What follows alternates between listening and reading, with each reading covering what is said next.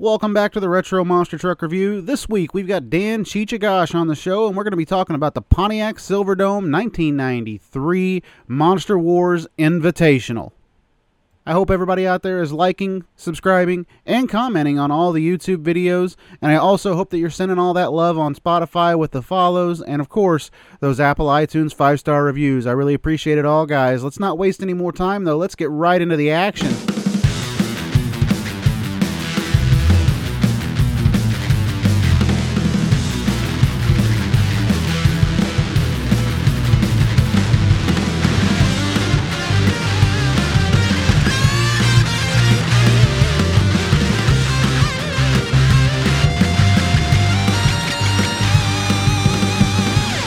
Welcome, everybody, to the Retro Monster Truck Review. We are here with Dan Agosh from Crush This, a Monster Truck podcast.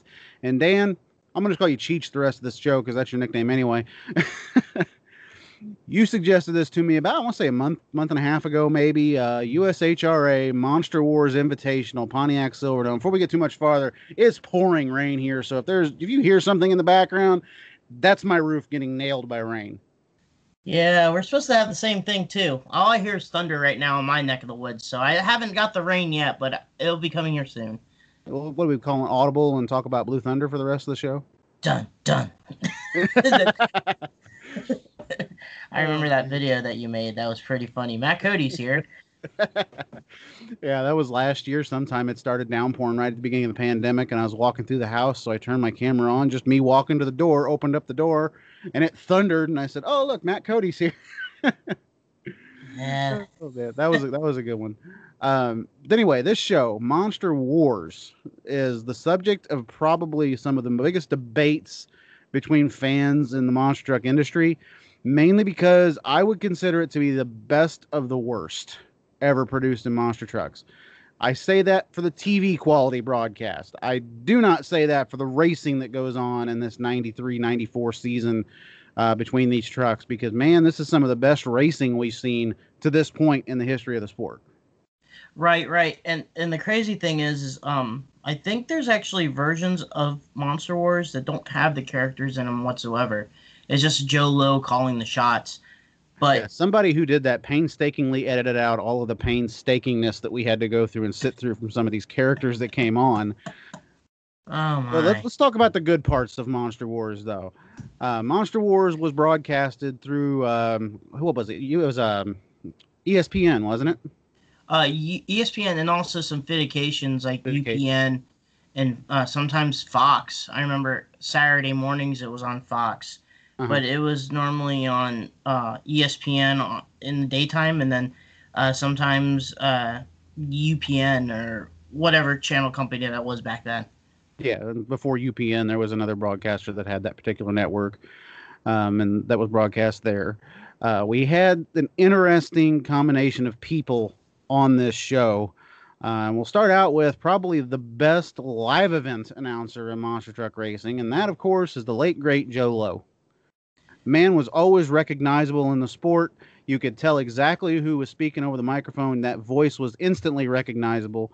The one thing that always gave him away, too, was that red, white, and blue American flag jumpsuit outfit that he used to wear. It was just always, you could always tell Joe when he walked out on the track. He was legitimately one of the best guys in this industry. We unfortunately lost him in 2012 due to cancer. Rest in peace, Joe. Everybody still talks about this guy, though. He is one of the most well-respected men in this industry. Yes. And before his passing, he was still, when I was working for Monster Jam, we did West Lebanon, and the guy on that owned the track always requested Joe. I don't think for the longest time West Lebanon had an announcer outside of Joe Lowe. Yeah, I mean, there was a reason people requested him, because he was the guy that could really hype up the crowd. I've always said that if you're going to train announcers for a monster truck event or a monster truck team or anything like that, you need to look at tapes of three people: Scott Douglas, Army Armstrong, and Joe Lowe. Army and Scott, for the television side, were extremely good. Scott was extremely good as well as a live event announcer, but Joe he had that. What do you say? I can't even talk. charisma out there Yeah. that really just drew people towards him. And I used to love listening to his banter with Hot Rod Bobby Cox when he was at a show. Those two were perfect for each other, griping back and forth. They were really good at that. And just all around good dude. And he's greatly missed in the industry. He was the guy that you heard on TV. This was his big shot as far as television stuff goes. And as far as I know, this and World Finals 4 were really the only TV that I really ever heard him on. And a couple episodes of Inside Monster Jam. He did a Okay. couple episodes too with Scott Douglas. Okay. Yeah. That's a series that I still have yet to see all of, is Inside Monster Jam. It's kind of one of those things where you got to know a guy to find the guy that has the link to it, or we'll send you the broadcast. Yeah. In the pits, we had Jim Davidson. This is kind of his big break, honestly, in Monster Wars. He's actually known for his stint on a show called Pacific Blue, playing a guy named T.C. Calloway. He also has some other credits to his name, like Lois and Clark, The New Adventures of Superman, Charmed, and CSI Miami. He's no Army Armstrong. He asks simple questions and really doesn't get into the driver's personality. He doesn't dive into it a little bit. He's just the kind of guy that leans against the tire and looks good, and the drivers just answer whatever he says, basically. He does what he's supposed to do, we'll put it that way. Yeah, he asks the simple questions, and he asks what needs to be done. Some of the stuff that he did during the Monster Wars was it seemed like he tried to get into the people's heads, like hanging out with Gary Porter or hanging out with Dennis Anderson and Kill Devil Hills, but it just seemed like he wasn't there. I mean, I kind of get what you're saying. Like, he was physically there, but his mind was not there. It was somewhere else, kind of thing. Now, the biggest part of these broadcasts and stuff that people, definitely the one that people still talk about to this day, is the gorgeous Luann Lee that puts on as the host for this show. If you don't know who Luann Lee is, she is a former Playmate of the Month, and she has quite the credits to her name as far as whether it's television or movies. She was in Beverly Hills Cop 2, Married with Children, Quantum Leap, just to name a few. She was extremely good at her job. We'll put it that way. She was never in studio with Joe Lowe. She was never in studio with Jim Davidson. She had her own little set with a green screen background, but whenever she talked, she knew exactly what she was talking about, and she delivered it very well.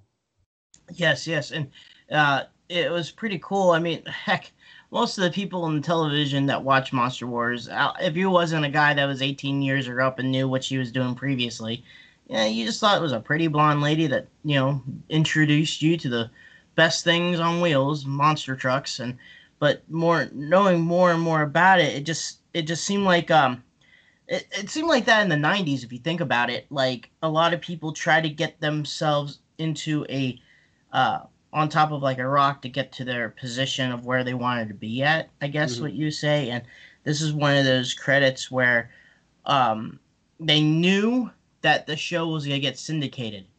So if they can try to get themselves somewhat in the position to get them into more product, they will take full advantage of it. And it just seems like that in general, still today in Monster Jam, and monster trucks in general, still today, where a lot of the people that you would quote unquote see as announcers of monster truck shows just use it as their entertainment platform, because a lot of the hosts use it as a stepping stone to get farther in the industry. Happens all the time. Now we get on to probably the part that actually just completely kills Monster Wars for me. That's the characters. These characters, oh my goodness, Cheech. This, like I was telling you before we started recording here, I literally wanted to fast forward through every bit of this and listening to these guys talk. However, there is a star-studded character here, and we'll get into him in just a minute. But you have a little bit more inside information on a few trucks that didn't have characters, and as maybe why they didn't have a character. So the couple of the episodes, I'm going to self-plug here, that I do at the Crush This Monster Truck podcast, we interviewed a couple people like Wayne Spozanek with Tropical Thunder, Mark Bendler of Kodiak, and then I personally talked to Fred Schaefer. So if you follow the season of Monster Wars through the 93 season, you would mainly see these three trucks. Occasionally you would see Monster Patrol.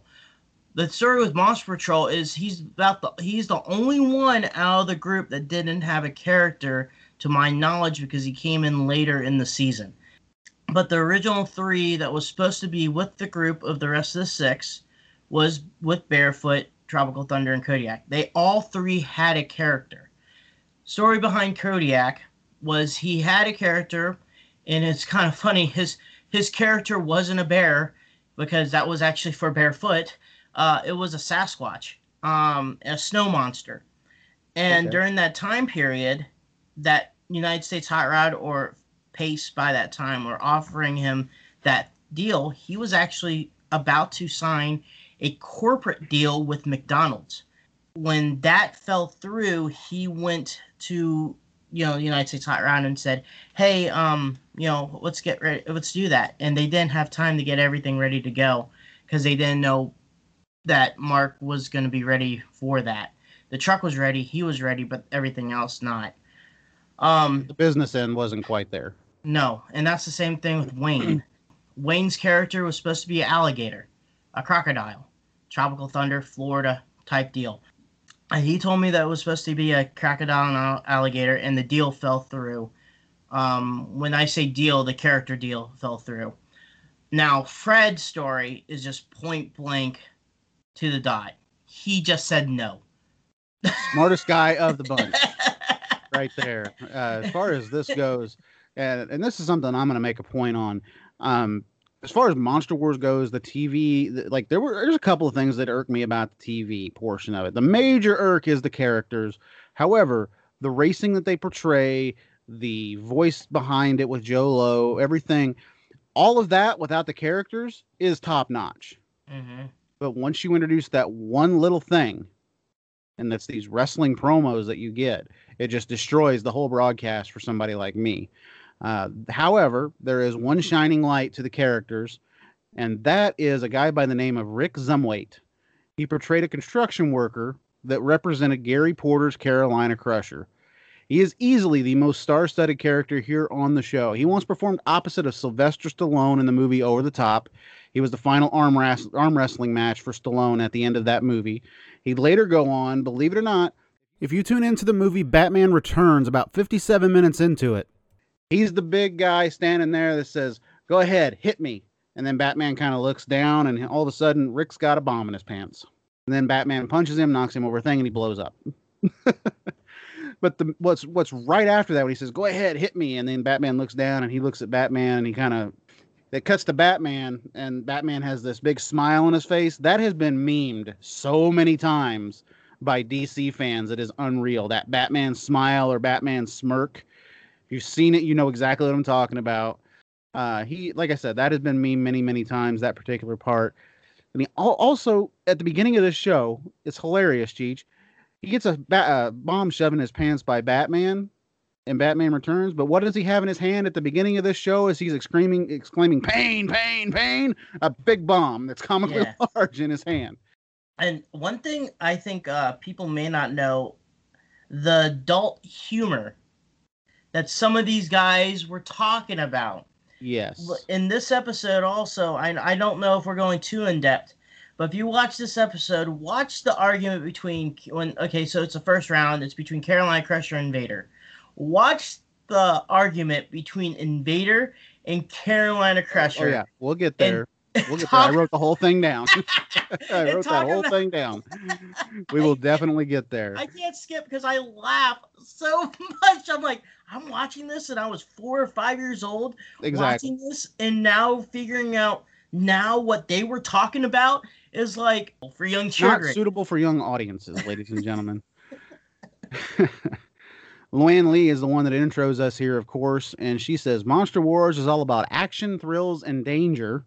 She recaps the previous episode, which is the Louisville Figure 8 track, and this is where Dennis Anderson actually picks up his first ever W at Louisville when he takes out the rookie Paul Schaefer and Monster Patrol with the victory. Number 7 also took over the points lead right here in that particular event out there at the Louisville Figure 8. It's interesting. I'm wondering how this schedule works out, or if this point series was just done with certain footage and spliced together and released on television, because Pontiac to me seems like a show that would be in first quarter of the year. Louisville would be something you would see later in the year, I would think, whenever they can go outdoors. So I'm interested to know the dates of this. I don't know the dates, and if somebody out there does happen to Yeah. know the dates of when this stuff actually happened, I'd love to hear it. One thing also is kind of confusing is the very first episode of Monster Wars is at Is West West Lebanon. Lebanon? Yes. I mean, I know the way Chris Parrish, he was in your last episode, was describing to me about episodes because they filmed that whole weekend. They had 4 shows at West Leb. They filmed all 4, but they put those shows in different categories throughout the whole year. Mm-hmm. And now, am I thinking that the program was in '93, but as a young kid, I don't know when they started the program. I'm thinking they started filming late '92. They may very well could have. I'm like I said, I'm not sure. Monster Wars is a big mystery to me as far as when everything is put together. I'm a TNT kid. I know my stuff when it comes to TNT. I know my stuff when it comes to early USHRA. When it comes to Monster Wars, I need to do a little research as far as when everything was put together. Actually, off the top of my head, I'm brain farting with that. I think Monster Wars came out in '94 and they filmed in '93 because Monster Patrol. Help me out here, folks, because I think Monster Patrol really didn't come out until '93. I need to figure it out more. I just, it's just a confusing path of timeline. The timeline for the whole season, and this is something that we will eventually get down to a T as far as what this podcast goes. As far as this particular show goes, we know what this one is. This is Pontiac Silverdome. This is where it really all began as far as monster truck racing goes. They do talk about Bigfoot quite a bit in this episode. They show the first car crush, and they lead into something a little bit later that irks me a little bit, and we'll get to that. But according to them, they're sold out crowd right here for this invitational event, and there are 3 trucks in this invitational event that we don't normally see throughout Monster Wars. That, of course, is Bigfoot, the glaring omission as far as the point series goes. Then you have Rambo and Bill Weaver, and Overkill with an interesting name behind the wheel. Jerry Richmond's actually driving Overkill at this event. Yeah, with that, which is pretty cool because outside Bigfoot, the 2 other trucks in the Invitational, the cool thing is about these 2 trucks, they were both Thunder National trucks. Now, it would have been cool to have Excalibur in it. There was a lot of trucks missing out in this Invitational that were the best out of the best that weren't there. Yeah, I think you kind of agree with me on that, but it's pretty. Jerry Richmond's driving Overkill for that first quarter because in the '92 year, Marty Garza retired from monster truck driving after he won the '92 Thunder Nationals championship.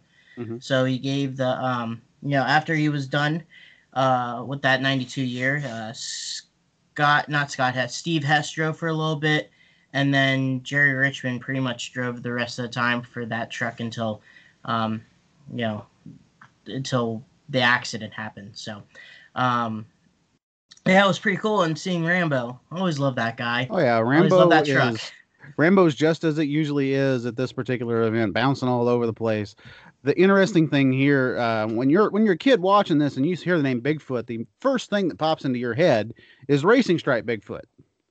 What we get here in first quarter of this particular season, we get Bigfoot and Andy Brass, but it's got the Wildfoot paint scheme on it with Bigfoot written on the side.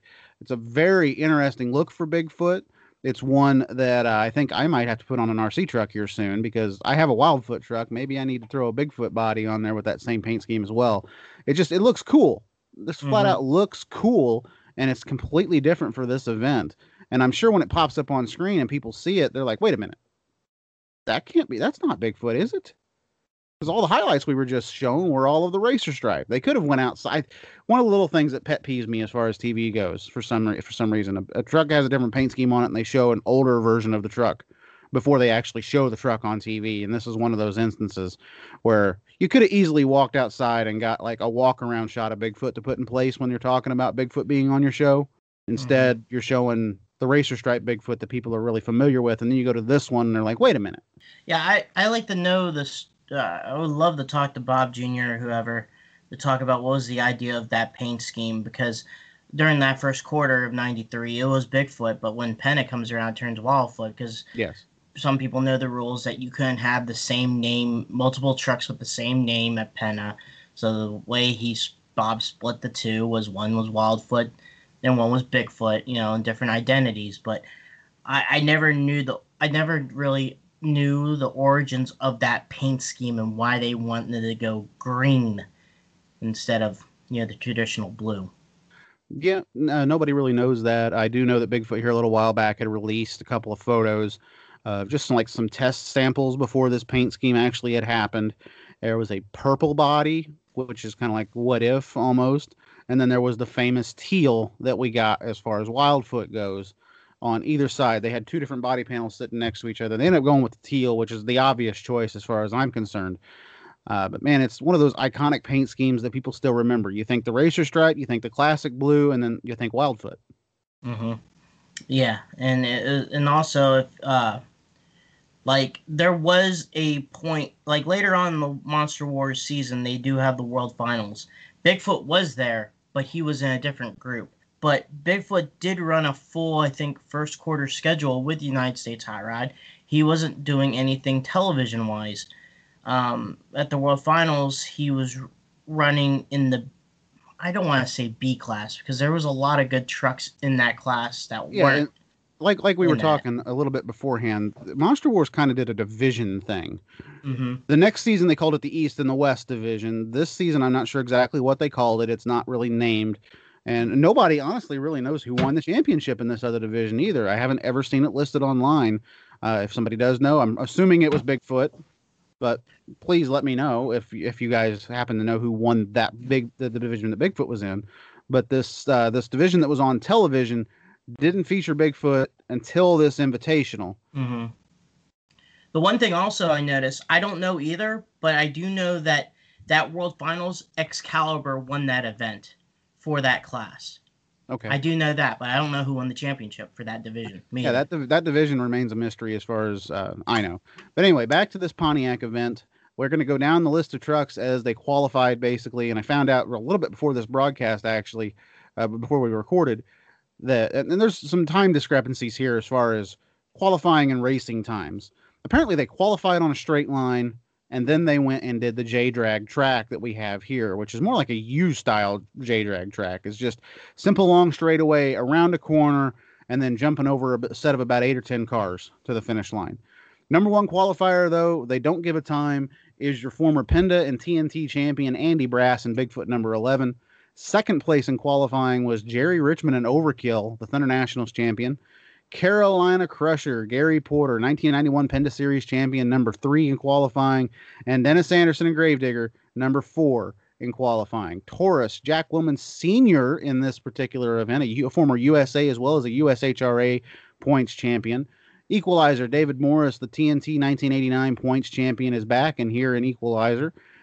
First Blood, Rob Fuchs, Invader, Ray Perkowski, Barefoot with Fred Schaefer way down the order here for the defending USHRA champion who is looking for his third championship.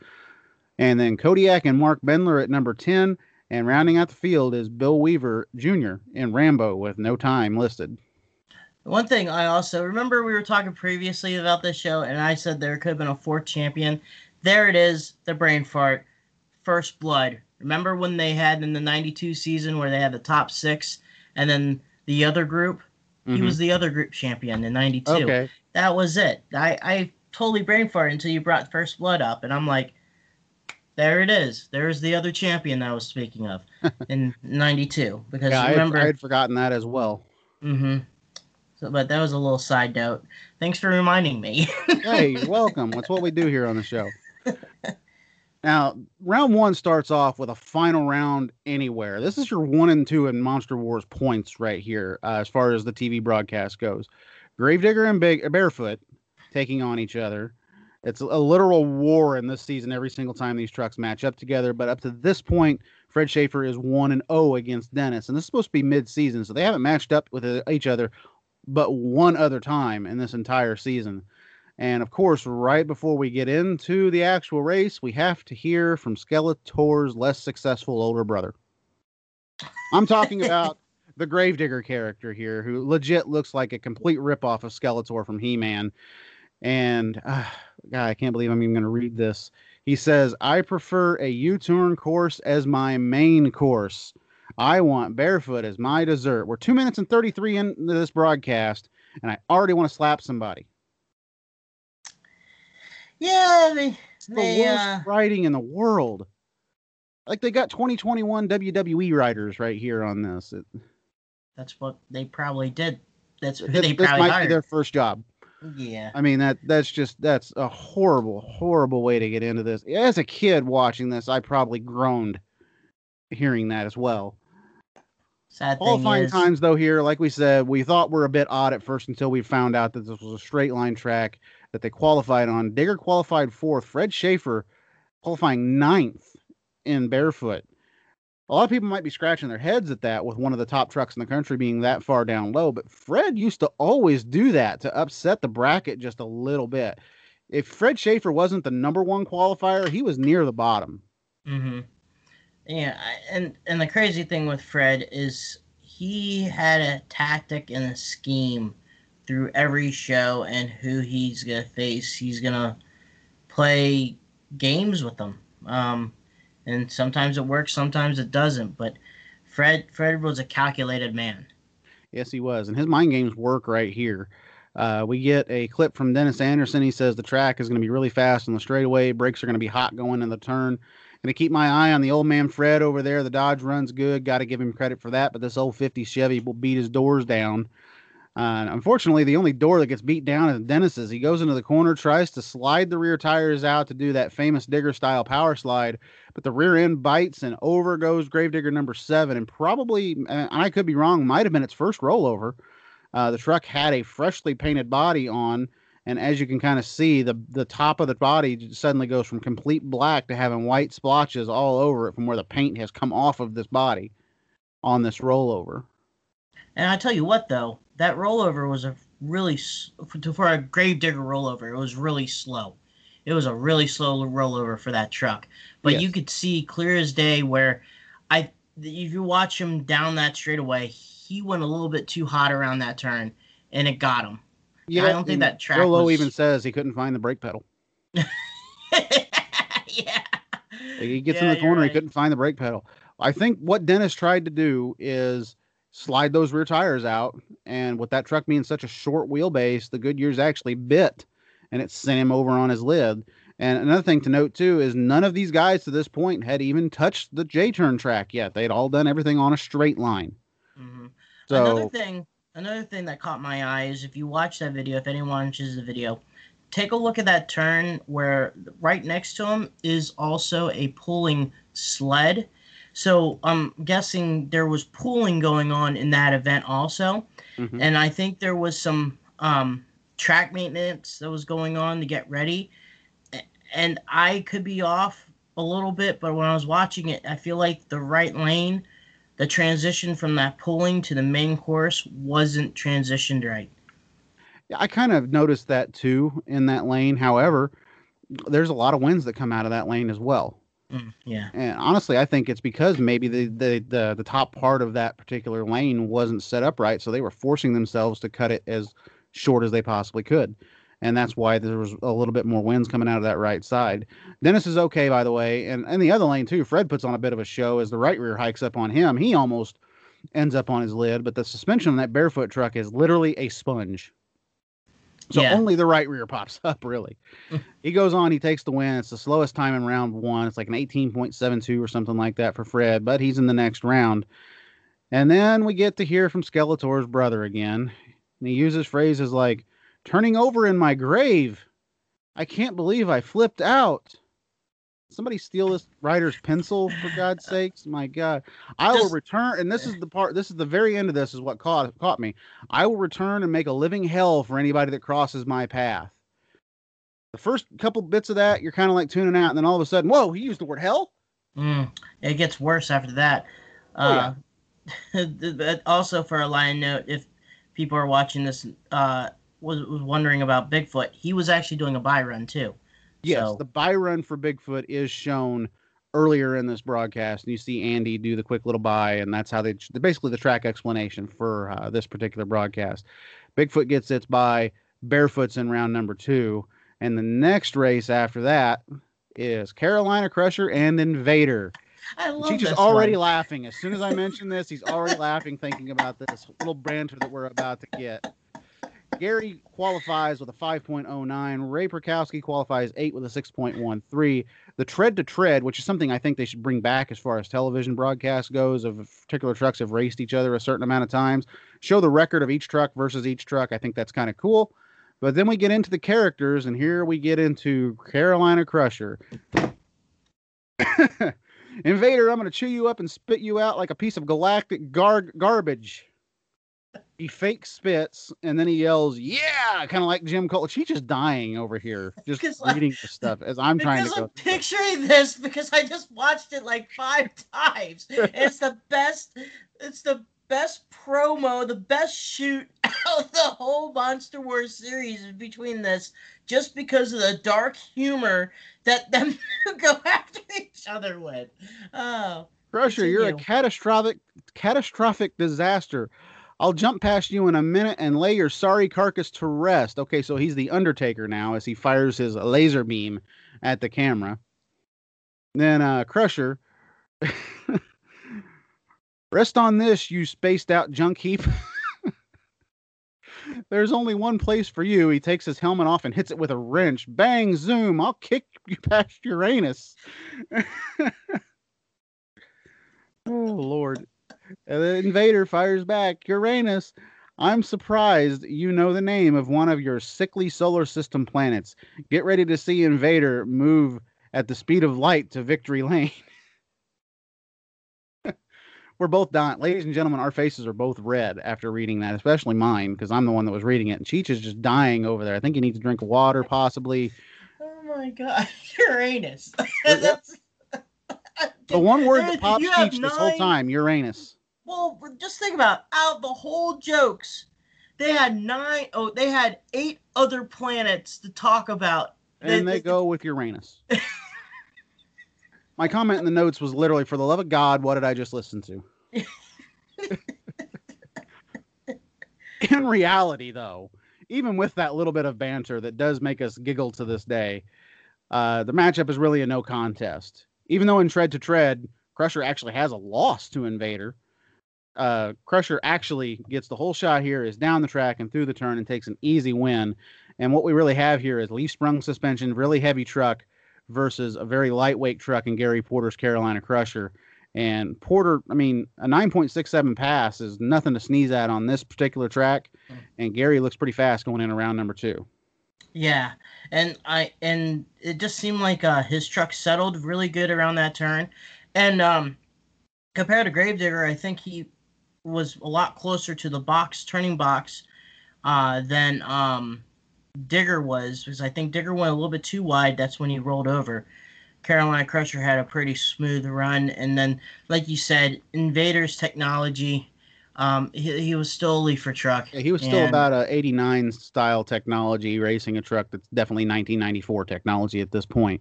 Yeah. Gary Porter's truck just gets through the corner a lot better. I disagree with what Joe Lowe says right here. He says it was a matter of driving skill that cost Invader the win. I disagree with that. I think Ray's driving that truck to the best of its ability. The problem is, like I said, there's just so much weight and no suspension for that truck versus a truck that has everything going its way. Oh, and then we go back into Crusher. It's off to the junkyard for you, Invader. Maybe next time I'll give you maybe next time I should give you this kind of head start. He says as he maniacally crushes Invader's helmet in his bare hands. Which looks like a melted... The cheap Darth Vader helmet. Thank God we're on to the next round here. Kodiak and Taurus. Taurus is sporting this awesome-looking black body, and here it's shown that it qualified with a 5.16. Fellow Hall of Famer in the other lane, Mark Bendler and Kodiak, 7.19. Jack Jr. out of the seat this weekend. Jack Sr. opted to take the reins of this big bull here, mainly because he tested out all the other trucks, but he's not gotten the test out of this one. He says in his interview, Eldon is my nephew, Jackie is my son, and they don't think the old man can drive. Well, there ain't no sense in letting them have all the fun. Sounds like a little bit of an ego deal that must have been bickering against each other prior might to this have been. Either that or it was just something for TV. But Jack Sr. driving Taurus is something that everybody loves. The launch for Taurus is literally insane off the starting line. He pulls Bendler by over a truck length down the straightaway. Bendler has a great turn and comes out of it better than Taurus, but that straight line speed is just not enough to overcome here for Jack Sr., and he's just scoots away from Bendler by about 2.5 truck lengths, takes the win with a 10.19, and honestly, if he gets out of that corner fast, he's going to get out of that corner. He could probably get out of that faster, and that time's going to come way down for Jack Sr., excuse me. The thing is he was in the left lane, and the other win during the first round that won that as of right now was Barefoot, but Barefoot screwed up. Taurus, he was doing a different turn than everyone else. It looked like he comes around not turning, but he slapped, like, I don't know how to explain it, but he like kind of cuts it. He like snaps, and then like he cuts the corner and then continues on. Like I said before, if it wasn't for something that happened later on in the show, he was probably the fastest truck and a half, maybe longer against Kodiak. Now, Kodiak had a up-to-date technology truck. It was a front four-link truck, but it wasn't one of the best trucks that Mark liked. Mark really disliked that truck, and he was still trying to figure out the bugs, because later on in that year, he did buy the truck that would be in the next round. Very true. Overkill and First Blood is the next one here. And this is where we get the most over-the-top character in Monster Wars as far as I'm concerned. And that's the First Blood Vampire. And this guy, he likes to scream an awful lot. Just put it that way. Looks like an Ultimate Warrior wannabe without the tassels hanging off his arms or the face paint. Well, I take it again. He does have face paint. He just doesn't have the classic Warrior face paint. This is the first time I've heard of a Maximum Overkill. What a stupid name. He'll go down just fine when I suck the life right out of him.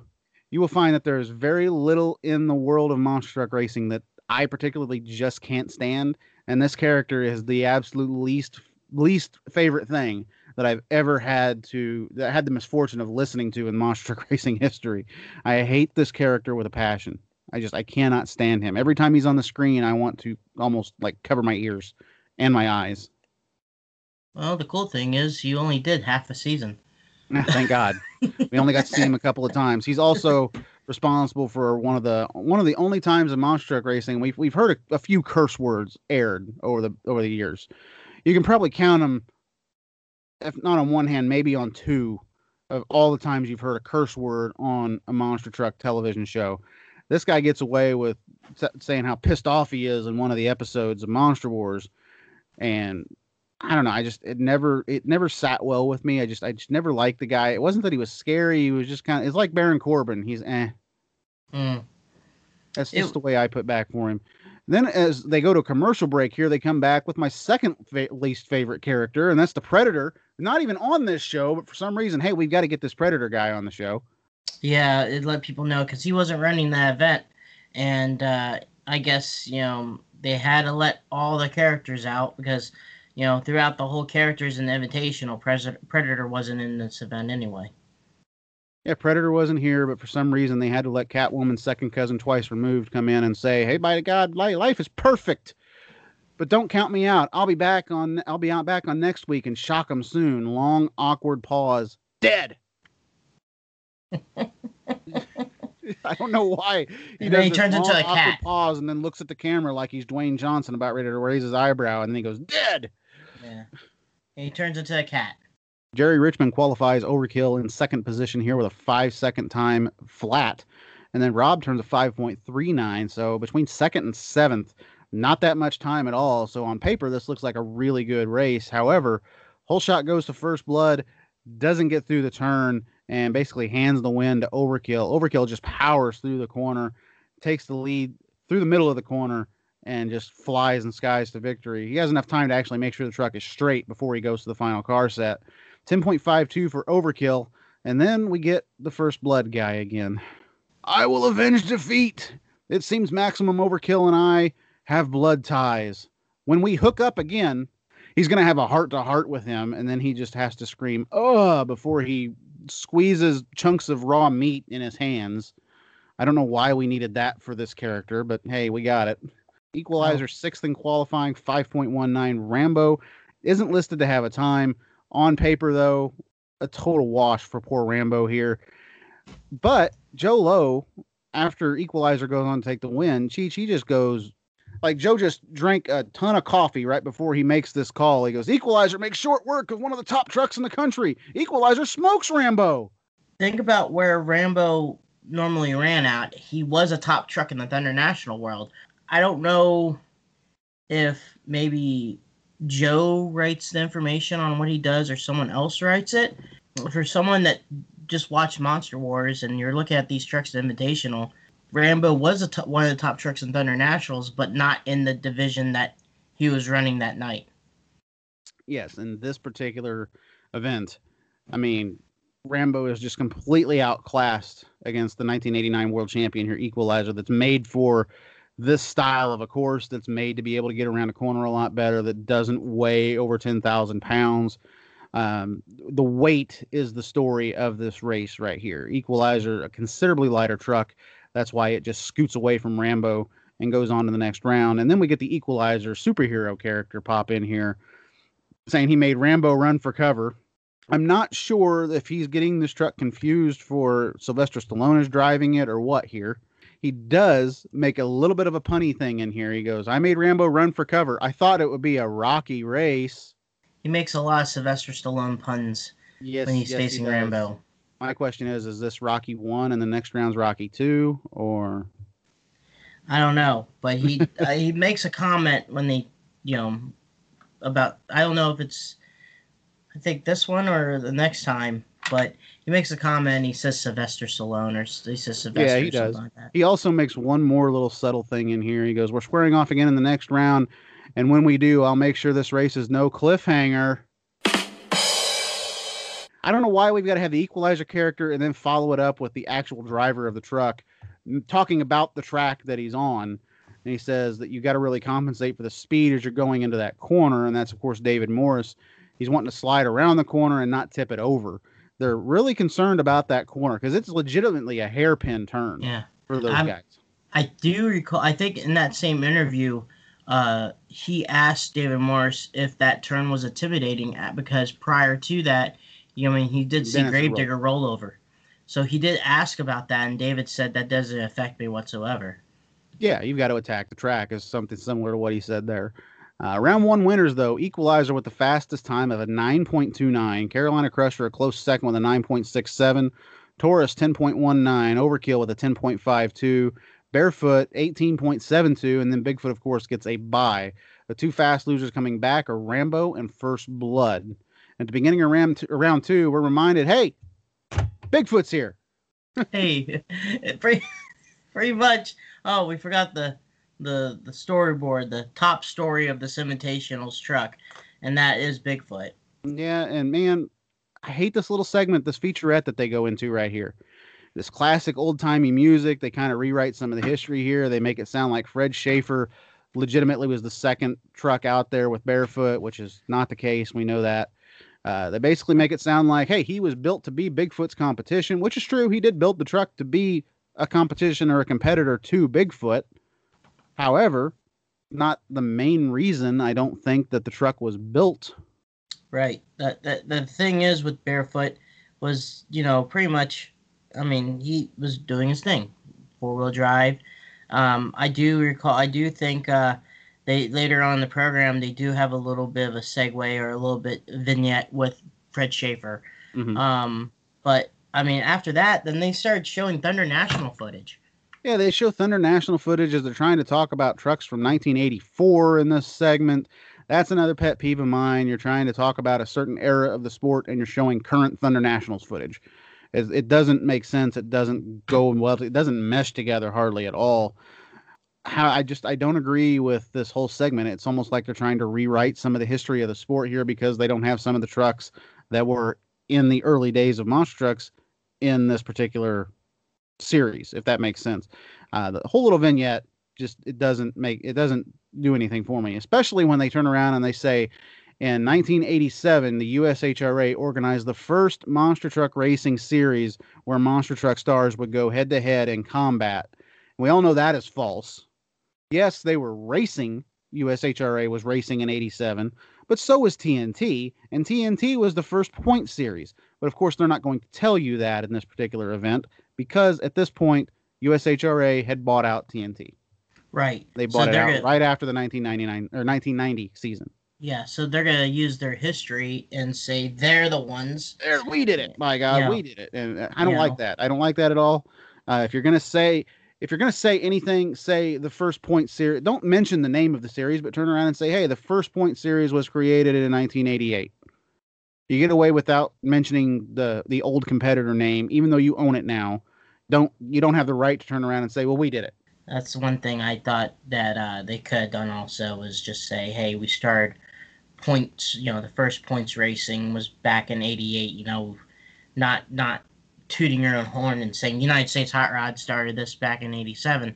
We all know they were one of the first ones or the first ones to do competition side-by-side racing, but like you said, not points championship-wise. Yes, not a points championship at all, and I hate the fact that they try and spin it to sound like they were the first, which they weren't. It's known. Even back then, I think people knew it because they probably remembered the TNT broadcast. But anyway, we'll go into the next round here. We've got Barefoot and Carolina Crusher again, another truck versus truck matchup that could be a final anywhere in the country. Equalizer and Rambo again, First Blood and Overkill again, and then Bigfoot and Taurus. That one right there is the start of round 2, and I got to say, it's probably the easily most anticipated matchup thus far in the evening between these two particular trucks. Yes, and it's also, I personally thought the best race out of round 2. Yeah, I tend to agree with you there. Bigfoot and Taurus, easily one of the rivalries that kind of gets brushed under the rug every now and then. I mean, they're part of that trio that was Pontoon Beach, Granite City, and Hazelwood. Within 45 minutes of each other, they're constantly trying to make horsepower and trying to get onto each other. And right here is no different. Mm-hmm. Before we get into this, though, we get an interview with Bob Chandler. And I really like this little bit of a tidbit of an interview here when he says, years ago, all we did was car crushes. You come out, you go over a set of cars, you wave to the crowd, and that was it. Now we're racing. And I love it with all these other trucks out here. They all have their own identities and glitches that make them faster than the other ones, supposedly. I love competing. I design our trucks on computers. They're all AutoCAD, all done with AutoCAD programming. I think I can stay ahead of the competition. The little interview there was supposed to be Bob talking about new versus old, and it's interesting to hear that coming out of the mouth of the man that created the industry, really. Mm-hmm. And it was interesting on his take of that, and also, I think also a little bit of a side hit to any of the competitors that he was talking about, especially the line saying glitches that make them faster, supposedly. Yeah, glitches that make them faster, supposedly. He's kind of poking fun a little bit at maybe a few trucks out there. But how do you follow up the man that created this entire industry? How do you follow up a Hall of Famer in Bob Chandler? John Wayne's nephew. Exactly. We get the Taurus guy out here. Woo, I'm just trying to psych you out, Bigfoot. Oh, my God. I can't stand how you follow the man that created the industry. Basically the guy that makes sure all of you guys have jobs right now with this character Taurus. You may be high and mighty as one of the first trucks there, partner, but on the frontier, you'll get your hide whipped. Keep clear of this, Wrangler. I'm wild about winning and stomping right over you. So we get this great explanation from Bob Chandler about the old and the new trucks, followed up by, I don't even know what to call it other than a rejected John Wayne script. Yeah. Can we just move on to the race? Yeah, let's just get the race. That's just the stupidest segue ever in the history of the sport. I'm sorry. Surprise hole shot, though, to Taurus down the straightaway. And Bigfoot tries to slide the rear around the corner. And then we see Brass actually hike the left rear up slightly. Taurus in the other lane has a great looking pass, but Jack Sr. actually turns in too soon. And it hits that big turn box they have right there. They call it a pole. It's a giant box that's out there on the track. Taurus looked to be en route to the victory, but by clipping that box, it takes him out of the competition. Bigfoot will end up going on to win with a 10.18 time. But man, if Jack cuts that corner and doesn't hit that box, that time is easily a mid-8. So I watched this run probably more than any other run because Jack had this race in the bag from the start. It was the worst run that Bigfoot had during the whole night, and it cost him because Bigfoot hiked up a little bit, and all Jack needed to do was slow down and just go around the turn. He had about a half a truck or a half a truck, truck and a half lead against Bigfoot. And if he would just slow down and made the turn, just the normal type of speed turn that he would normally do, he would have came out of that turn a truck ahead of Bigfoot, and he would have knocked Bigfoot out. I tend to agree with you there. I think when you say slow down, he slows down for the corner. He would have made the corner had he just slowed down a little bit later. I think what you mean by slowing down is he got a little excited in there, and he turned in too quick. He hit that hit that box, and that's what costs him the win right here. And honestly, if you're going to want to take somebody out here in competition, this is the truck that you want to take out. Yeah. Because this guy's not even in your series at this point, and he's coming in number 1 qualifier already in the evening. I mean, I know Jack Sr.'s in behind that wheel just itching to take out Brass. And he would have done it had he not clipped that pole. I would have said this race right here, and prior to Equalizer, I just thought that if Taurus would have beat Bigfoot, I don't think anyone would have touched him. Even if Equalizer had a good run, which Equalizer was consistent throughout the night, I just think Taurus was a little bit faster than everyone else in the field if he had that turn pad. Well, look at the Willman chassis and the way the Willman chassis is designed. How many times did Tom Meents take that chassis to Vegas on the fastest particular track in the world at that time, speed-wise, get it slowed down around a corner and take a world championship? A lot. This track was designed for this truck was designed for this style of a track. It's just unfortunate that Jack Sr. messes up just a little bit here. He gets excited because he's ahead of Bigfoot, I think. It's the first time he's driven in over a year. And this happens. And we talk about Bigfoot, it was not the best run that Andy had. He hiked up. He also took that turn really wide. Andy tried to go a little bit wide, and I think he got into the marbles up there, and that's what really cost him. And I think that's why the truck hiked up just a little bit. Gotcha. Yeah. But luck can be on your side, and that's what happened to Bigfoot. Barefoot and Carolina Crusher. Barefoot needs some work, though. They're showing with some transmission problems. We see Invaders Ray Perkowski back there trying to help both Fred and his crew chief. So you know what that means, Cheech. We got to talk to the Crusher. And no, I don't mean Gary Porter. Over the top. Oh, yeah. He's over the top here, all right. You don't bother fixing your truck, Barefoot. I'll do enough damage in this race to ship you straight to the junkyard. Maybe you'll run into Invader there. Misery does love company, so you two chumps will get along just fine. Okay, I'm done with that laugh. It actually hurts to laugh like that. But coming back from commercial, we see that Barefoot is indeed on the line with Carolina Crusher. Your guess is as good as mine, though, Cheech. When they take off the whole shot, they're pretty much dead even when they leave right here. Yeah, what I learned further down the line was they were fixing something on Barefoot's Linko and changing clutch patterns and stuff like that. So the way I was learning about it is that he was changing some stuff in the transmission system. But it seemed like it was worked perfectly fine because Barefoot was back to his normal ways. Yep, he gets around this corner. It's probably one of the fastest. It's actually, now that I look at the times, second quickest run we saw all night from Barefoot right here. He gets around that corner, and him and Porter are even until the exit of the corner. This race looks like it's going to be something amazing until they get to the exit of the corner, and then all of a sudden Barefoot just hits the freaking afterburners and says, "See you later" to Gary. Gary got out of the corner well. He just couldn't hang with the power of Fred in the other lane. I mean, it looked like Porter stalled the truck on the exit. Even though when you look at the replay, the truck's still moving. He's just getting beat, plain and simple. Yeah. Barefoot had it coming out of the corner, and Carolina Crusher did not at that point. Right, and when you're taking on Fred, he's not going to give you anything. So you got to definitely play your cards right when you're facing Fred. And if he has you by that corner, all he has to do is just hammer that heavy horsepower, and the rest of it's history. Yeah, rest of it's history right there. Crusher, I think he forgets which character he's portraying in his interview after this. No one can cage this raging bull forever. That was Taurus. That's the Taurus character, but he says that referring to himself.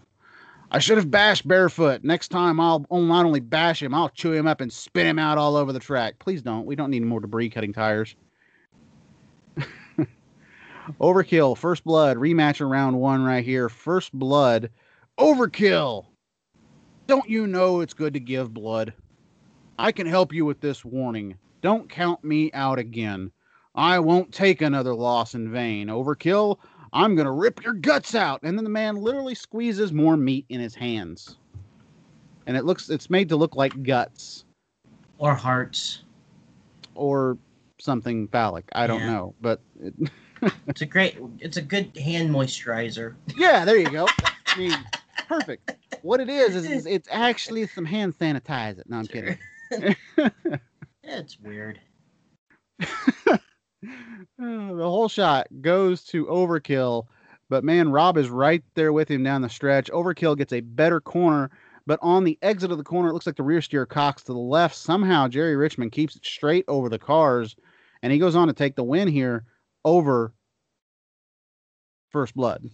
I would text message Jerry and maybe talk to Marty about that, because I mean, by that time I think self-centering's going on, and I don't know if they lost self-center and Jerry has to drive everything manually, but it definitely looks like the truck, it just looks like he made the turn, and then he was accelerating trying to get the wheels back straight and really didn't have enough time to do it, which I think in the previous run that he took on First Blood, we noticed that, but he finally got the wheel straightened out. It just seems like this is an ongoing occurrence with Overkill. Yeah, but you know, the best thing about this is that after the race is over with, the guy that's the pro wrestler that says, I won't take another loss in vain, takes a loss in vain because we don't hear from him the rest of the night. And that's, of course, for celebration as far as I'm concerned. Let's pipe in some music right here. Let's get some balloons, some confetti. We don't have to hear from the First Blood character ever again.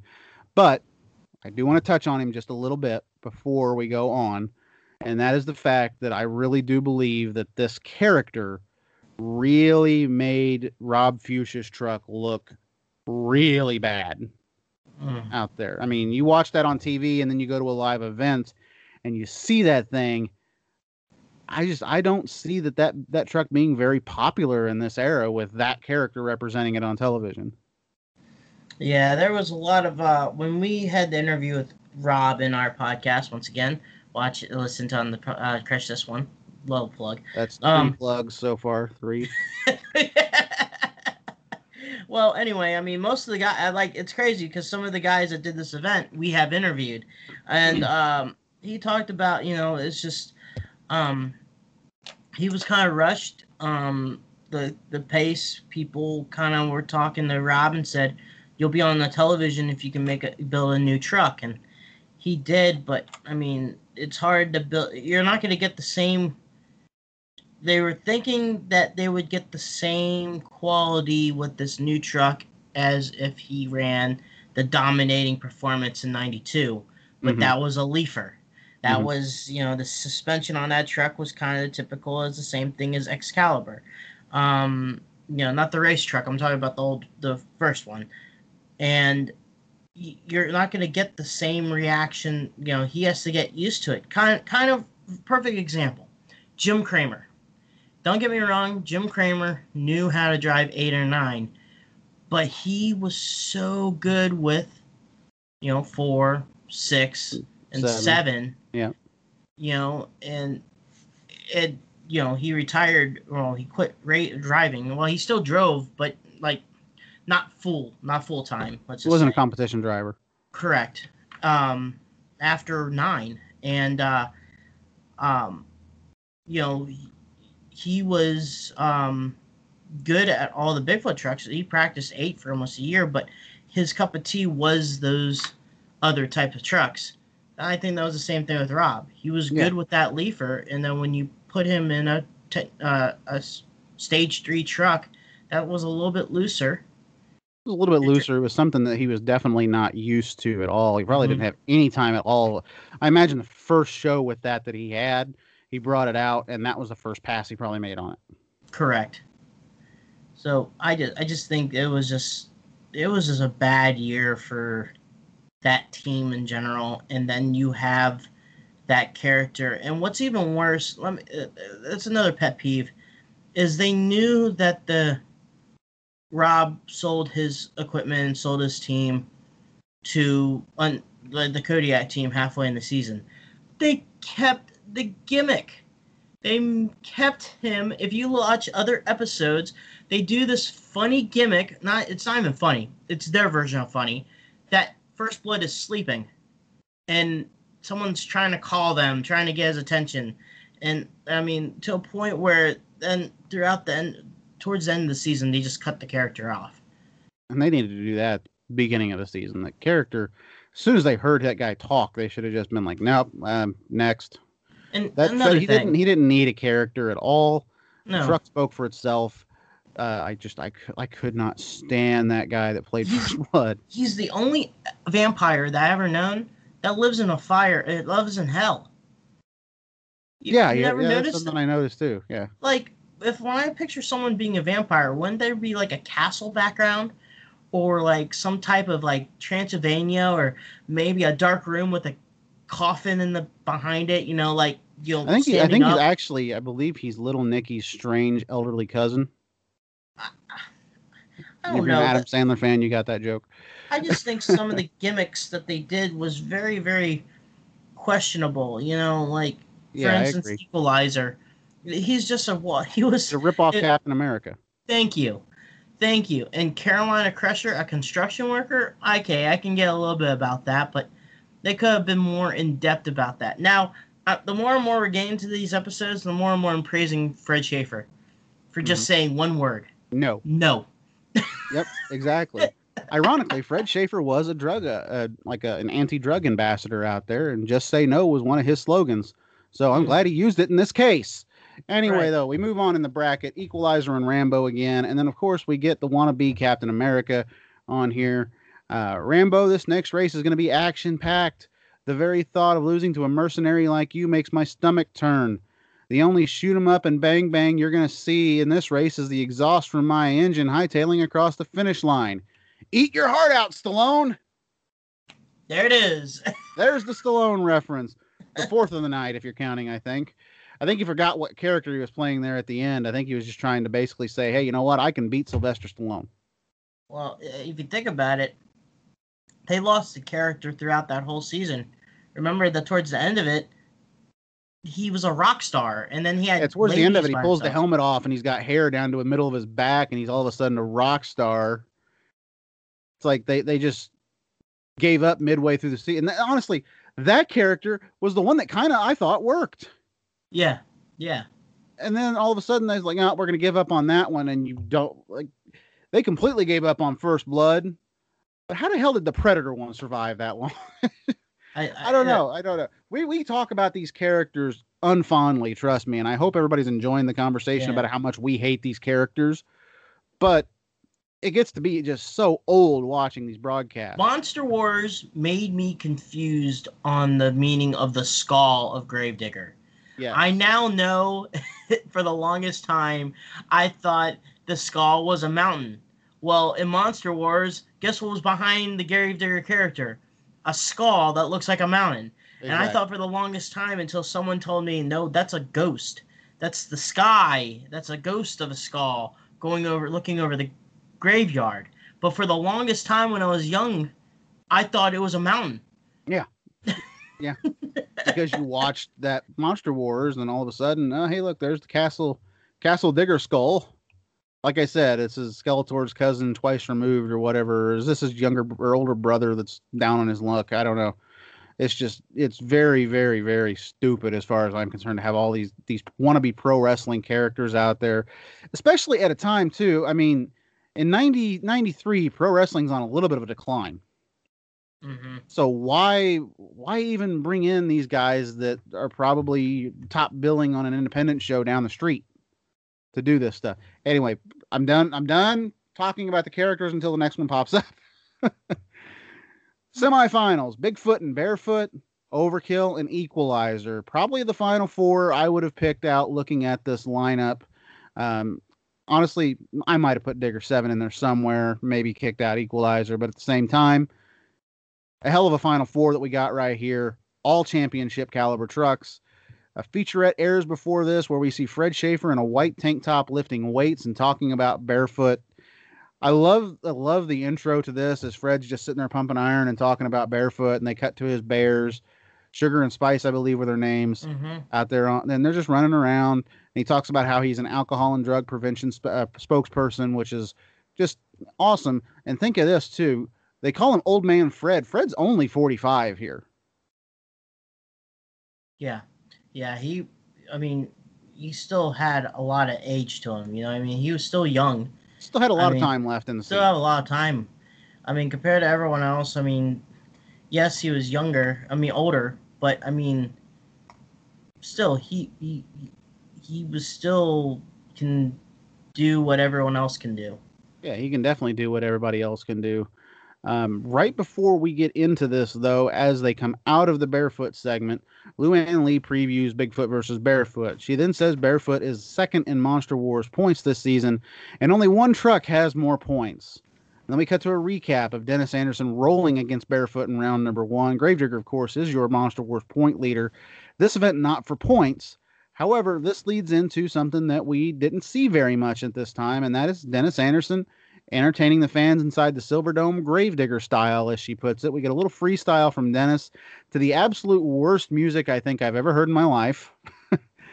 I'm pretending as I listen to this that Bad to the Bone is playing in my head. Number 7 comes out and does a few power wheelies, as well as some great big sky wheelies off the cars. This is some cool footage, but it's ruined by the segment when Skeletor's lame-ass little brother pops back in here.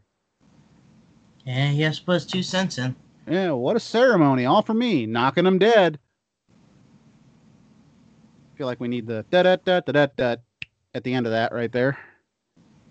Yeah. When we finally get into the semifinals here, though, Equalizer and Overkill. Overkill faster in qualifying than Equalizer, but Equalizer has been faster the entire night. The average times, I believe, Equalizer was about a second quicker than Overkill the entire night in the average time slot. However, this is the race of the night. It was a close one, and if you watched that run, once again, I think the rear steer on Overkill cost him this race. Yeah, I think he loses the momentum out of the corner. He's actually ahead of Equalizer on the exit of the corner. However, it seems like when the rear steer kind of kicks back to the left again, it cuts just enough momentum off of Overkill that it actually, what really happens is when the rear steer kicks, it cuts a little bit of momentum, and then that right front tire catches the edge of one of the cars, and it pops the front end of the Overkill truck up in the air, almost like it's doing a big sky wheelie, flying through the air, doing a big wheel stand, whereas Equalizer stays flying straight as an arrow across the cars. And when they stop the footage at the end of the track during one of the replays of this, you can clearly see by about a half a tire, Equalizer takes the win because Overkill's tires are way up in the air in the wheelie position. Now, I'm also curious on where in the program that Gravedigger does its freestyle, because when Gravedigger did that sky wheelie, it was the exact same hit that Overkill took when he was racing against Equalizer. It makes you wonder. I mean, it could have been right before the semifinals. It could have been after the show, after the racing portion was over with. One thing we know about Monster Wars is they do like to skip around. So it could have been very shortly before or very shortly after this.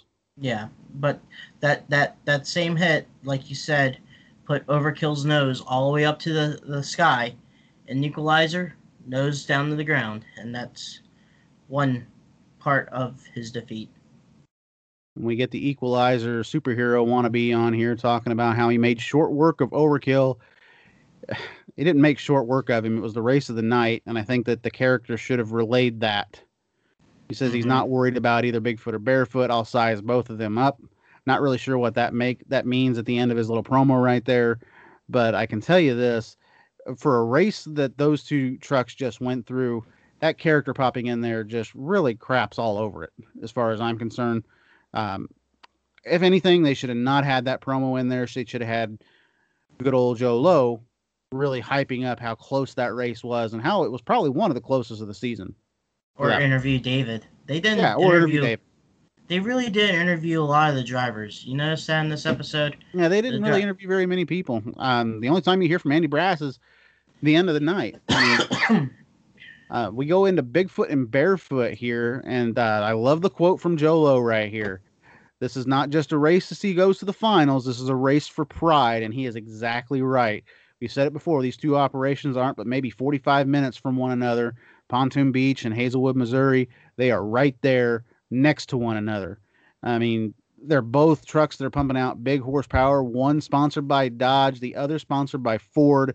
And let's not forget where we are. We're in the middle of Pontiac, Michigan. The automakers are big in this part of the state. Or in the country. I mean, yeah, in the country as well. I mean, the winner of this race not only gets bragging rights, but I mean, the company that sponsors them has some promotion rights as well, you would think. Let's think about this. Outside of Bigfoot and Barefoot, the rivalry between Ford and Dodge, or Ford and Chrysler and Monster Trucks, as companies, is the longevity of it still ran until Ford left Bigfoot with the Hall brothers, with Raminator and Ramunition.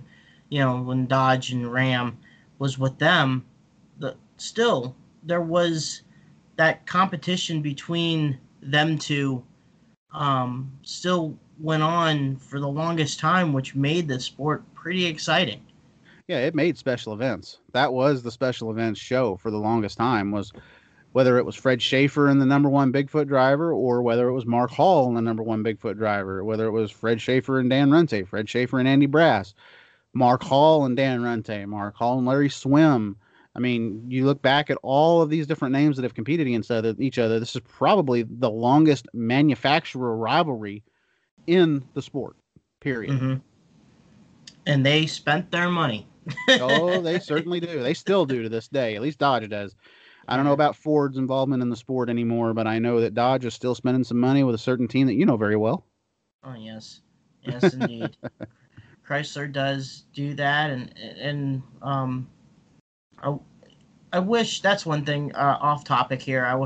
One thing I noticed that I wish that was a lot is corporate sponsorship type in the monster truck world. I leave it to that, but honestly, I believe the same thing. To get off onto a little bit of a sidebar, I wish the same thing.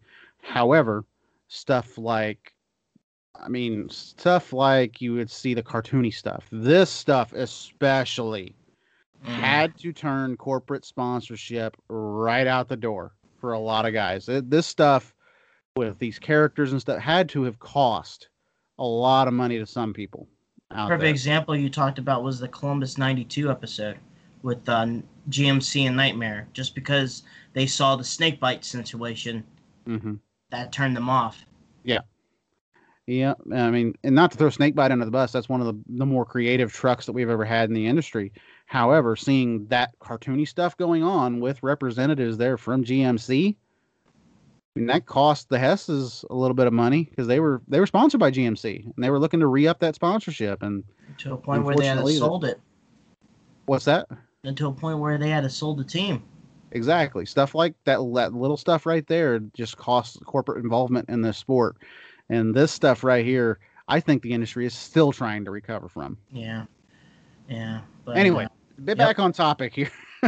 Bigfoot and Barefoot are staged here. Ironically, two of the biggest names in the sport. Barefoot is actually, I noticed, a little bit behind the starting line.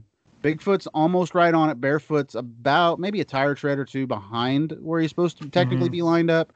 However, it doesn't really matter, though, because Fred gets the whole shot, and he books it down the straightaway on Bigfoot here. Bigfoot, though, textbook turn. Fred didn't enter the corner like he did the previous round, where he was the fastest thing on four wheels in the last round. This round, he is not. Hikes up that right rear just a little bit, not as much as he did against Anderson, but enough to cost him the win right here. And I tell you, Bigfoot goes 9.33, which at this point I think is the second quickest time of the night. Which was crazy because they did a little interview with Fred prior to the race. And Fred explained how to take out Bigfoot. And Joe Lowe pretty much said, Fred, you should have just kept your mouth shut. Yeah. You just kept your Because mouth shut and did what you were thinking. yeah, because he did the total opposite of what he talked about how to knock out Bigfoot, Mm-hmm. and um, it cost him. Certainly did. But I tell you what, we as fans get a little bit of a win here as far as I'm concerned.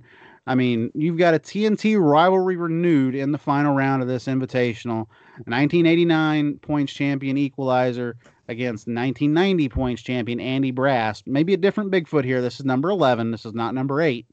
But still, Bigfoot and Equalizer in this era from about 89 to about 96 or so is, I mean, it's toss up as to who's going to win. And the one constant in all of that is it's the same Equalizer truck. Just a little bit of changes here and There's there. slight little changes here and there, but that truck could consistently, if it wanted to, take out that computer designed truck that Bob Chandler had created by just being a truck that was built with a pencil and paper. And that's an old Army Armstrong analogy that still holds true to this day.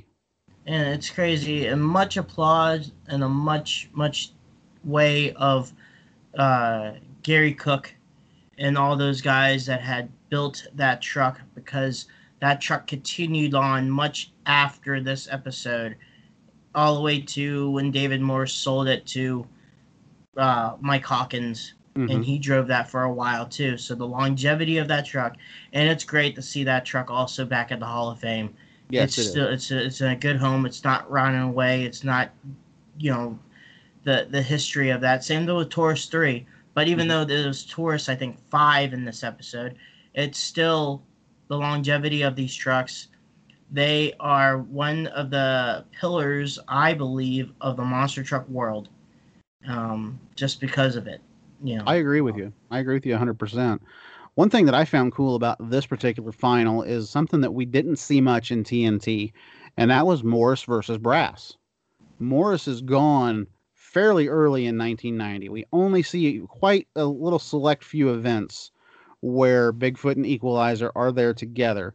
Morris famously leaves in the middle of the Richmond, I believe, episode, and Mike Wine takes over driving Equalizer, and then shortly after that, we see Greg Holbrook come in, and that's where the 1990 season goes from that point. Holbrook comes in, drives Equalizer like he'd been driving it for 20 years, and really puts Bigfoot and Andy Brass to task all season long. He keeps them honest throughout that whole season. But like I said, we didn't see much of Morris, the 89 champion, and Brass. So here in this final, you've got the 89 and 1990 points championship drivers in those same two, well, not the same Bigfoot, but still the same two named trucks. And to me, that's pretty cool. Yeah, and still another thing is they're probably one of the top 6 monster trucks in the country. And the thing is like you said, Bigfoot keeps on being up to date, but you have Equalizer consistently believing in the word. If it ain't broke, don't fix it. Exactly. Bigfoot arguably had the harder side of the bracket here. Yes, it had a bye in round number 1, but he still had to get past both Willman and Schaefer. Ironically, the trucks that are 45 minutes from each other go all the way to Detroit to race one another. And Bigfoot takes out the fast Chevy and then the fast Dodge. And then we've got Equalizer, who honestly, he had maybe a little bit easier time at the beginning of the bracket, but he'd just come off the hardest race he had to run all night long against Overkill. So it's honestly a toss-up here between these two drivers. Equalizer gets the whole shot on Brass, but it's not really an advantage as Bigfoot is right with him. And then this is where Andy Brass shows his greatness. He gets that right rear tire to do exactly what Dennis Anderson wanted it to do earlier in the night. He gets it to pivot and spin around perfectly and has the fastest run of the night right here. The exit of this corner is astonishing, and he shows you exactly why he's Andy Brass. At this point, turn of the night. It's easily the best turn of the night, best run of the night, fastest run of the night, 8.92. Takes away the quote-unquote record that Barefoot had set earlier with a 9.13. I mean, Brass was on his game there in the final, and Bigfoot 11 was reacting perfectly to take out Equalizer in the final. Yeah, it was a good run, and he made the Equalizer. It seemed like Equalizer was consistent, but it just seemed like he knocked him off the podium.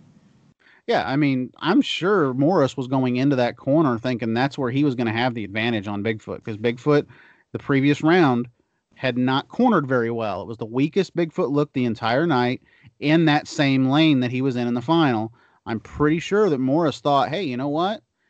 He could mess up again over there. I don't know that he's going to get out of the corner the same way that I'm going to get out of the corner.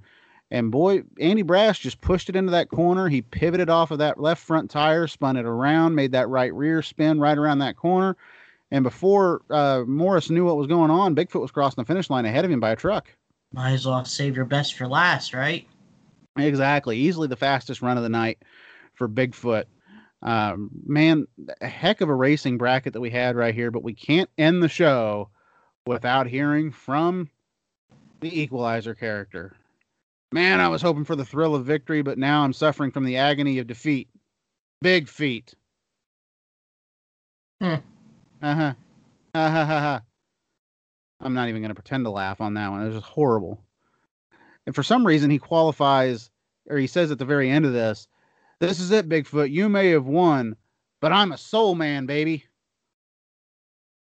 Will you be? It's like you never see that. You ever see that meme where the dude is, he's like shaking the beer, he's kissing the girl, and then all of a sudden it pans back out, and he's the third guy on the podium, and the other two are just looking at him like, what's going on?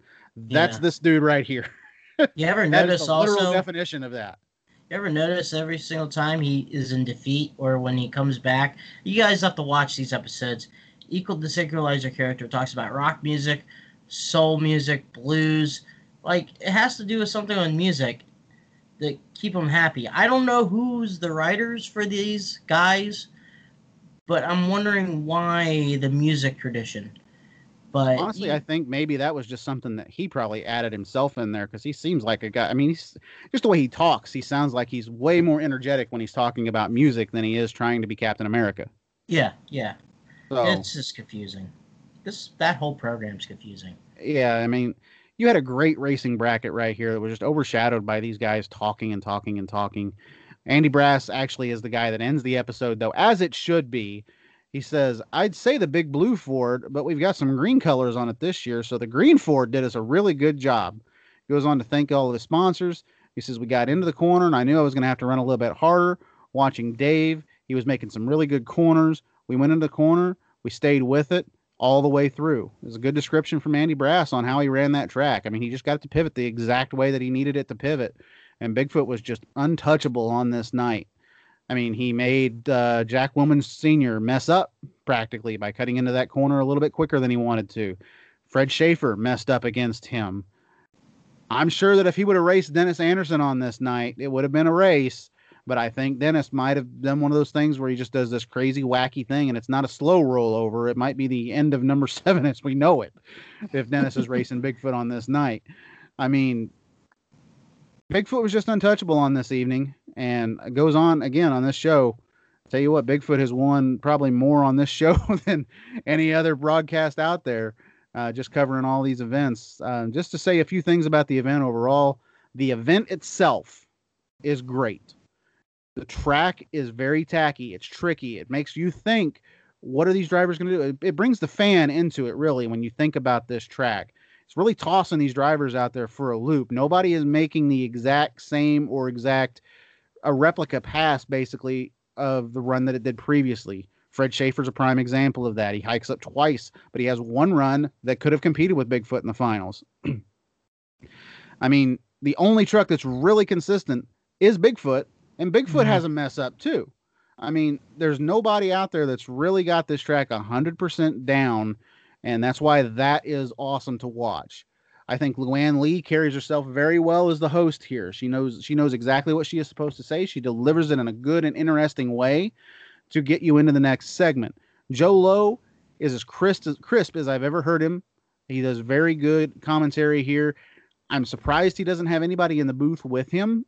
I would have expected maybe hearing Scott Douglas, but Joe Lowe carries this season basically as the number one play-by-play announcer. I think Jim Davidson does his job as well. Again, as we said at the beginning of this, the absolute thing that kills this whole thing is these wrestling style promos in the middle of the racing. Because we know These guys aren't talking like that to each other behind the scenes, and they're not going to say that over a live microphone. I have to say, for me, I'm giving this a 6 out of 10. As am I. Just there was more to it. Also, if you're going to call this episode Invitational, you have to have more than just 3 trucks that are not regular in your season. I would have increased the show up to 16 trucks and make it a Right. single elimination bracket. However, I understand their point in maybe not wanting to book that many trucks at this time. You know, I mean, if I agree, but there was a lot more better. There was a lot competition that wasn't in there that could have been there. Like they could have brought in, you know, Executioner, Excalibur. Excalibur certainly being that hometown basically for that truck. Yeah. I mean, the list goes on of trucks they could have brought in there to be a competitive truck as far as it goes. I will say, though, to end the episode, I think the greatest thing on this show is Lou Ann Lee's dress. Okay. But anyway, yeah, just saying. But also, there's more to it. Also, that for me, giving the 610. You know, like you said, Joe Lowe, the production of if you throw away the WCW, you know, I wouldn't even. Those guys are so bad. I wouldn't even classify them WCW. New Japan. I'm just kidding. Those guys are those wrestler type figures. If you throw that out, if you threw out the wrestlers, I would very stout broadcast. I would have said 8 out of 10. I agree. Actually, I might have said even a little bit higher, 8.5 maybe out of 10. Like the one thing that really pops out about Monster Wars to me is the fact of there's Hollywood talent involved here with this, and Lou Ann Lee and the guy that played Carolina Crusher, Rick. I'm blanking on his last name, but man, that's, like I said, Hollywood talent in this. And then you turn around and they just do the stupid stuff. Rick literally acted with Sylvester Stallone, who at this point is one of the biggest action stars in the world. And he's doing Carolina Crusher on a TV show for Monster Trucks. Part of me wonders if the man ever actually went to a show. That's a good question for Gary Porter. Not throwing the guy under the bus. I'm just saying, you've got a guy like that involved with this, and you don't have. I would have had him in the booth. Mm-hmm. That's a guy's a celebrity as far as I'm concerned. I would have had him in the booth with Joe Lowe. Lou Ann Lee is a great host. I wouldn't have had her prancing around on the floor doing like some of these girls do nowadays. They prance down on the floor and they're interviewers. They do a good job of it down there, but I don't think Lou Ann Lee would have done a good job. She was perfectly placed in this show, is my point, as the host. She's the person that leads you in. She's the person that leads you out. Yes. I agree. Totally agree about that. She was perfect at what they did for her. And then you add Joe Lowe. I mean, Scott could have done it also, but there's something to do with Joe that makes some of the broadcasting awesome. I agree.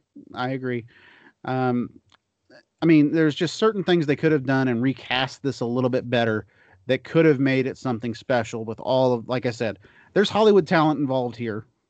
They could have done a little bit better as far as I was concerned. And I know this is hindsight booking. This is over 30 years ago. But still, y'all could have done just a little bit better. Just my point. With that, Thank you very much, Dan, for joining us on the show here. I believe you have a podcast. What's the name of it again? I've been blanking it. Blanking. Crush This, a Monster Truck podcast. We're also on iTunes, Spotify, and all your podcast platforms. But every Tuesday night, we're live on Facebook and YouTube. And we have guests every week. And by this time this episode comes out, I do believe our guest for that Tuesday will be Rod Schmidt, Josh's favorite gravedigger driver. I don't know about that. No, but he just came out with some 2 new trucks. So that's right. He's got the old Equalizer and the old Hot Tamale, right? Yep. He has those. So he'll be on and talk about that and stuff like that. But outside of that, just keep track of me. We have the ball rolling with the Raminator team, Hall Brothers Racing, and we've been doing a lot of shows. I've been kind of missing a little bit of some missing a little bit of some racing in the RC world, but that is my main job. But so go to raminator.com to check out all the our schedules. So if anyone needs to know, it's RAM. I can't spell. Okay, RAM. Can't even spell your own. INATOR. I'm brain farting. This has been a long show. Once again, yes, a very long show. Once again, RAMINATOR.com.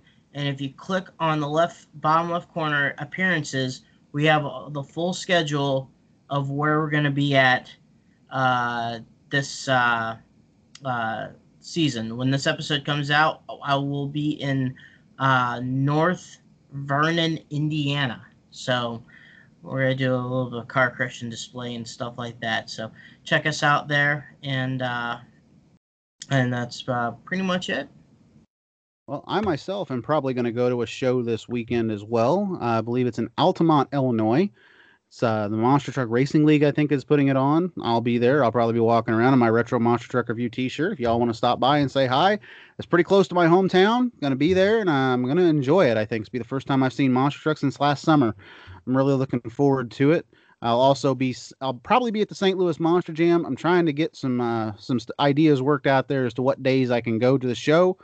I do know that it's a 2-ticket minimum that you have to buy now. I was just looking to buy one for myself.